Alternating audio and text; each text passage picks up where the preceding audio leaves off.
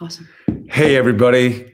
We are live. This is Passage to Wisdom. And today it's me, John, and Nancy. And we almost missed you. We actually were live for a little while, but apparently we were in some part of the digital world where nobody except us was. So, But we had a good time. We had a good time. Yeah. So you missed some really, really funny and profound stuff. And glad that you're with us now. Yes, Jane Bach, very cool to see your name pop up. It has been wonderful to get to read some of the words in the books that were really impactful for you. It's been a wonderful journey to get to walk together through what are some great thoughts that can form us and shape us. And that's been a deep part of our life. Part of what drew us together to each other was we were both lovers of books and love to read. And there's lots of different ways that people can learn. We have 3 kids. 2 of them were avid readers. One of them never really into books and may have been the smartest of the 3. So there's lots of different ways for people to learn and to grow. But that's one that we have both loved a lot. And so thank you for sending in wonderful thoughts and wonderful words. And I thought I would go through a couple of passages that different people sent in and just comment on them. And then I think Nance might do that. And then you'll talk about one for you. And perfect. I will talk about something, a book that's put the shade down. Deeply meaningful for me. Yes, please do that because the sun's coming up. So the first writing that I want to mention, oh gosh, everybody's up there. Danny Hall, hey, and happy post-birthday. And Bonnie, I saw that book from Tom. That was wonderful. Greg and Corinne, gosh, great to see your names. Yeah, hello, Bree. Oh, so fun. Pam, I heard Pam Howell something about this may not be right. Sean. Either you're a mother-in-law or a grandmother or something now. She's definitely a mother-in-law. Yeah. So the first passage that I'll mention came from John Blahan. Actually, there's a wonderful story about John and Martha, which I will not tell. Okay. You can tell if you want to. But John's father-in-law, Wayne Christensen, a wonderful guy who was an elder at Menlo when I first went there probably 17 years ago, and has been facing a lot of health challenges and in serious decline in lots of ways, lots of memory issues back even when I was there. But John said a couple of days ago, there came from his mind a poem. And it's actually, John, in a book called 101 Best Loved Poems that my dad used to have when I was a little kid. And I love that book. I have a copy of it now. My bratty little sister has the copy of it, but I have a copy of it.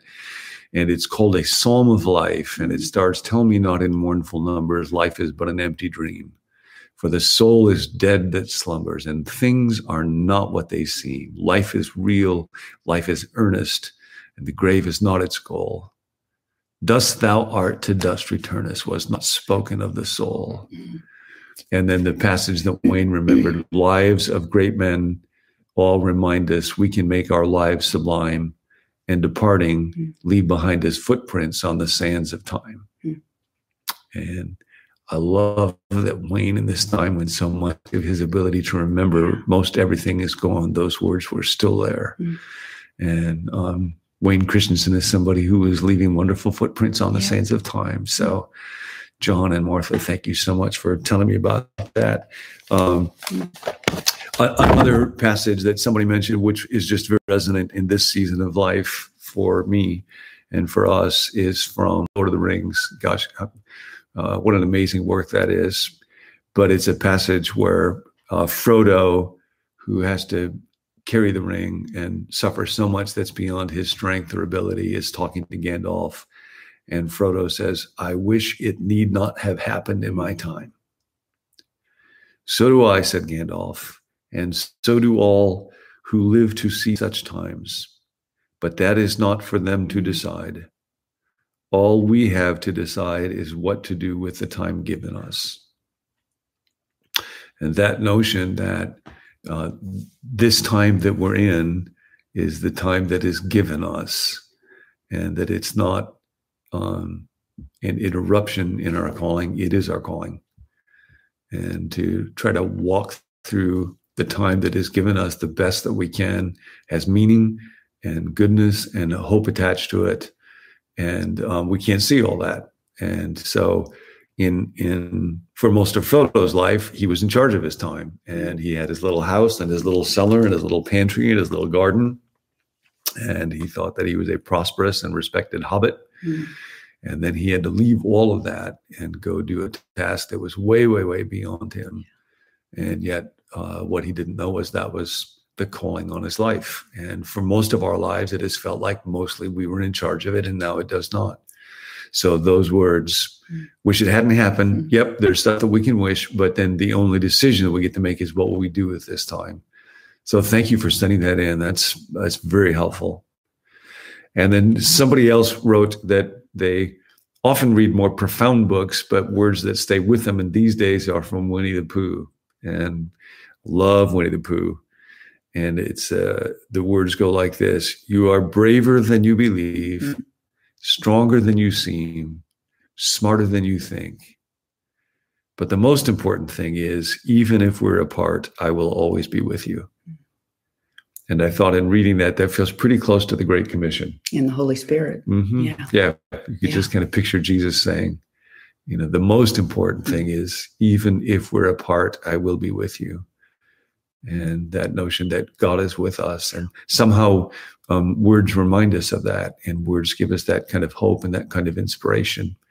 So these are wonderful. Thank you. What a great gift. Yeah. I part of what I love about this morning, everybody sending things in, is, all of life is spiritual. And part of the way I got raised in the church, which was fine, but it was very much the Bible is spiritual. And that's the main thing. And yet to find on the words on a page are so profound. And I'm just not smart enough to hold vast passages in my mind. And so if I can get a phrase that I can hang on to during the day that rattles around in my brain from the Bible or a book, I find it so helpful and brings me back to True North and True Center. A couple of ones that I picked out. One of them was just 3 words. And again, I can hang on to 3 words during the day. And it was a quote from Michelangelo: criticized by creating. And that we can see what's wrong in the world, and we can voice it, and we can be cynical, but eventually getting through that to say how I will shape and form my criticism of what's wrong in the world is by creating what's good. And again, that's a thought I could just think about 20 times during the day and pulls my soul back to center. There was another one that I think. While you're looking that up, Karen Skidmore. Karen got from her dad that same poem book too. Oh, really? And Karen is a dear friend who's out in Virginia now. Hi, Karen. This quote, and I'm not sure who this one's from, but it says, each day to me should be more than an obstacle to be gotten over, a span of time to be endured, a sequence of hours to be survived. For me, each day comes forth from the hand of God, newly created and alive with opportunities to do his will. Each day is a series of moments and incidents to be offered back to God, to be consecrated and returned in total dedication to his will. I must not seek to avoid hardships or to soften their impact. I resolved again to accept each day and every moment as from God's hand and to offer it back to him as best I could. I would not merely passively survive, but with his help and his grace, I would actively participate. There's just a lot of wisdom in that. Man, I've never heard that. I have not either. It says my husband and I are enjoying your podcast, but I couldn't connect it with the name, but you can let us know who that was. But I found that one deeply helpful and quite moving. I feel like I'd like to have those words every morning. Well, I've got it on my phone. I'll send it to you. Okay. I'll screenshot it and send it to you. Hey, Becky Heatley. Hi. Obviously, we could spend the whole time just reading words from Dallas. There has been nobody else that has written or thought, certainly for me, outside of the Bible, like him. I was listening to a talk he did this morning almost every night. I'm never able to sleep through the night, and pretty much every night I will go on YouTube and find an old talk of Dallas's, and I was doing that this morning. It's so great. No, and so many of the little counterintuitive sentences he said to us all the years just bloomed this last year. Remember one of them was, reputation is a terrible thing to live for. Yeah. And I remember the first time he said it, I thought, what? And this year that's been bearing a lot of fruit in our lives. Yeah. For me, John mentioned at the beginning that one of the things that we found we had in common when we first started dating was our love of reading. And where I grew up in Whittier, a block away, there was a little public library. It was little, but I remember sitting down on the floor and discovering a little section in comedy of an author called Robert Benchley. And until I met John, I had never met anybody that had read Robert Benchley. And so we connected around that. But I loved that little library. I went up there multiple times a week. I probably supported it with all my late fines. book fines. Oh my gosh. But words and phrases stick with me. So for me, I had a couple that I was trying to go back and forth between. If you haven't read My Bright Abyss by Christian Wyman, he's an American poet who's a believer who struggles with a very rare form of cancer and so lives with death constantly in his mind, but also found his way back to God because of that diagnosis. And his writing is just beautiful. But the one that I keep coming back to is something I read in high school. It was the first time I ever read Les Miserables, and it was an assignment for class, and all of us groaned because it was so thick. And pretty quickly into reading it, my best friend Sherry McNay and I would call each other at night and tell each other what page we were on and tell each other what was going to happen because we were so captivated by the story.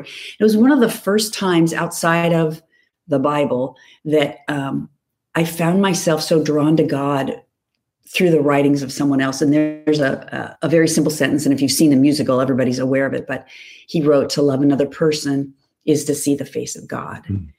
And that has stuck with me since I was 15 years old. There was a time when I told John, God should have put that in the Bible. Like, I don't know why a sentence like that isn't in the Bible, because I experienced God so deeply through other people. And a couple weeks later, John pointed me to Genesis 33, where Jacob and Esau are reunited. And Jacob says to Esau, "For to see your face is like seeing the face of God." I told John I was very glad God took me up on my request to put that in the Bible. Yep. But I've always been captivated, kind of haunted by that phrase. Yeah. It's just wonderful to see names popping up here. Eddie Mayato, man, I'm so glad you're joining us. It's just wonderful to see you. So I wanted to tell you about a book that's been very, very meaningful to me, and take a day off of Screwtape Letters, which I'm just loving walking through, and is so profound. But this is a book that I first heard about many years ago. A good friend of ours, Nancy Beach, went to hear a great writer at Wheaton, Frederick Buechner. And Fred is in his 90s now, still alive. When he was doing this lecture, and this is a lot of years ago, he said that he had been unable to put a lecture together. And so he wanted to read passages from some different books that meant a lot to him. And I was driving in my car listening to, this is back in the old days when people used to have tapes. And I was listening to a tape, and he read one passage from a book called Thomas Wingfold Curate by an author named George MacDonald. And that passage resonated so deeply that I literally had to pull the car off the road because I was in tears. And it's a book about a character who is a pastor curate named Thomas Wingfold, who suddenly is asked one day, "Do you believe like a word of what the church teaches?" And he realizes he does not know.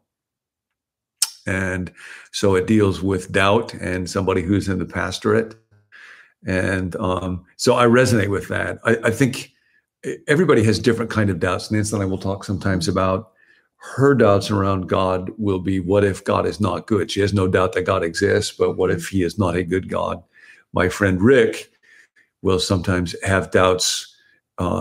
He's sure there is a God, but what if it's like deism, where he's way out there remotely and he's not really involved with our world? Lou Smedes, who's a person that's filled with doubts, writes about, what if there is a God and he is a good God and he is involved, but he's not strong enough to overcome evil? And for me, the form that doubt will take is, what if there's nobody out there? What if there's nothing out there? What if It's just all the stuff that you can see and touch and feel. And so reading through this book was very meaningful to me. George MacDonald was a Scottish pastor back in the 1800s and is the person that C.S. Lewis was reading when C.S. Lewis was converted. And Lewis wrote one time that he doesn't believe that he ever wrote a book and did not write things that he had learned from George MacDonald. And in this book, Wingfold has to go on this journey. And so learning and acknowledging that he has doubts was actually the beginning of his spiritual journey. I remember when Jane Willard, Dallas's wife, was leading a small group one time, and one of the women came in one day and said, I just realized I don't know if I believe there is a God. And Jane said, everybody in the group applauded because they felt like, okay, now we can get real. Yep. Yeah. Now we're actually dealing with foundational stuff and what we really think and getting past churchese and what we're all supposed to believe, because churches often have this kind of weird thing that we think there's things that we're supposed to believe, and that keeps us from getting at the real stuff. So that can be a really important moment when you just face up to what do I actually believe and what do I not? And then with Wingfold, the journey involves a shift. At first, he's just wondering, how do you prove that there is a God? What do you do with passages in the Bible that are difficult to square or that look like they contain contradictions or so? And then he is struck one day by the statement that Jesus makes, why do you call me Lord and do not do what I say? And it dawns on him, he cannot recall a single time in his life where he did something simply because Jesus said to do it. And then he goes on to Jesus' statement in John 7:17, where Jesus says, if anyone will do God's will, he will know whether or not my teaching comes from the Father. And Wingfold realizes that the journey to try to decide, is God there and should I be committed to him, is not just this abstract philosophy assignment, and that if he's not actually seeking to do what Jesus said, he's in no position to decide if Jesus is real. Because we all have a vested interest. Like a real important question is, what do I want to believe? Because Dallas would talk about this sometimes. We all have a way of ending up believing what we want to believe. And that Jesus says the primary way to discover, is Jesus authentic? Is he the real deal? Is actually just do what he says and discover, is it true? Does it work? And so this isn't my passage yet. This is just a lead up preamble. To it. I know, sorry. Wingfold gets up in the pulpit and delivers this amazing sermon where he says to the people who are there, I can't call myself a Christian. And of course, people are stunned. And so he goes on to say this, no, my hearers, I call not myself a Christian, but I call everyone here who obeys the word of Jesus, who restrains anger, who declines judgment, who practices generosity, who loves his enemies, who prays for his slanderers, to witness my vow that I too will henceforth try to obey him, in the hope that he, whom he called God and his Father, will reveal to me him whom you call your Lord Jesus Christ, that into my darkness I may receive the light of the world.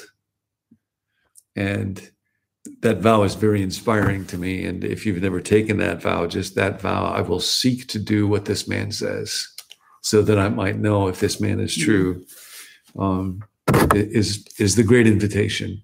And so much of the book then is the story of him honoring that vow and just trying from one day to the next to do what it is that Jesus said to do, and to study him closely and to read about his life and his words.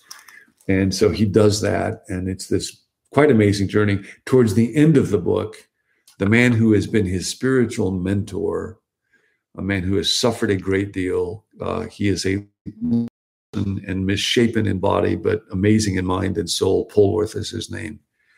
Polwarth asks him, do you still think about giving up your curacy? Do you still think about leaving your ministry? And this is what Wingfold says. This is what Buechner read. I have almost forgotten I ever thought of such a thing. Whatever energies I may or may not have, I know one thing for certain, that I could not devote them to anything else I should think entirely worth doing. Indeed, nothing else seems interesting enough, nothing to repay the labor, but the telling of my fellow men about the one man who is the truth, and to know whom is the life. Even if there be no hereafter, I would live my time believing in a grand thing that ought to be true if it is not. No facts can take the place of truths. And if these be not truths, then is the loftiest part of our nature a waste. Let me hold by the better than the actual, and fall into the nothingness off the same precipice with Jesus and John and Paul and 1,000 more who were lovely in their lives, and with their death make even the nothingness into which they have passed like the garden of the Lord. I will go farther, Polwarth, and say, I would rather die forevermore believing as Jesus believed than live forevermore believing as those that deny him. If there be no God, I feel assured that this existence is and could be but a chaos of contradictions, whence can emerge nothing worthy to be called a truth, nothing worth living for. No, I will not give up my curacy. I will teach that which is good, even if there should be no God to make a fact of it. And I will spend my life on it in the growing hope, which may become assurance, that there is indeed a perfect God, worthy of being the Father of Jesus Christ. And that it was because they are true that these things were lovely to me and to so many men and women, of whom some have died for them, and some would be yet ready to die. Man, I just think those words are so inspired and inspiring to me. And what they reach at the core is, when I think about my life and my doubt, what I know for certain is I know that despair is wrong. And we'll talk about this sometimes. I mean despair, not in the sense that we could avoid anguish of soul. We will all experience anguish of soul and questions and dark nights and suffering and confusion. So despair in that is the lot, I think, of pretty much everybody. But despair as the settled decision to live as though the universe is meaningless and there is no justice and no difference between good and evil, and I will not be morally accountable to anyone, and will communicate no hope to anybody. That despair I know is wrong, not just unpleasant, not just a difficult way to live. It's wrong. And no one has ever talked about the alternative, a life of meaning and hope and a world of love like Jesus. And so what I know with unforced conviction is there is no one worth committing a life to other than Jesus. Dallas used to say occasionally when people found out that he was a Christian and a philosopher, they would ask, you mean that you follow Jesus? And his question back would always be, whom else did you have in mind? And so I think that's what the reason that passage resonates so deeply in me is it names beautifully and clearly what I know I believe without trying to force it, which is there is no other person and no other message and no other way worth committing my life to. And so I'm grateful to do that, and very grateful for this community of the Withered Hand, where all of us struggle in seasons that we did not ask for, in times for which we did not ask, like little Frodo. But that is not ours to decide. Ours is to decide what we will do with this time, and we get to love each other and pray for each other and hold each other up and tell each other our stories and share our encouragement and our doubts and our hopes with each other. And that's a big part of what keeps us going from one moment to the next. And I'm so grateful to get to do that with all of you. And to find God even in the pages of books we read and carry those thoughts with us all day long. Yeah. Yeah. All right. Love you guys. Take care. Thanks for being with us. Yep. Bye. Now can we look at, so we're